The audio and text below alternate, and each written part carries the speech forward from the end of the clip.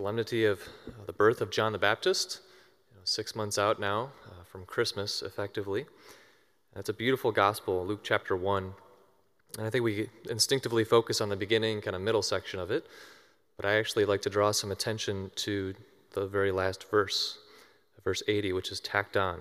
Right? The verse before that is actually 66. And he was in the desert until the day of his manifestation to Israel. That has tremendous significance, both prophetically and theologically, because Jesus himself was in the desert. He didn't live there like John the Baptist, but he was there for 40 days, showing that continuation, that thread of John the Baptist, the last prophet, to Jesus, the fulfillment of all prophecies. But I think it also has very personal and practical meaning as well. That though the Lord didn't live there like John the Baptist, he experienced it. And so too in our lives, we go through many things and we have this temptation to feel like we're alone, that we're the only ones experiencing it. But that's a lie.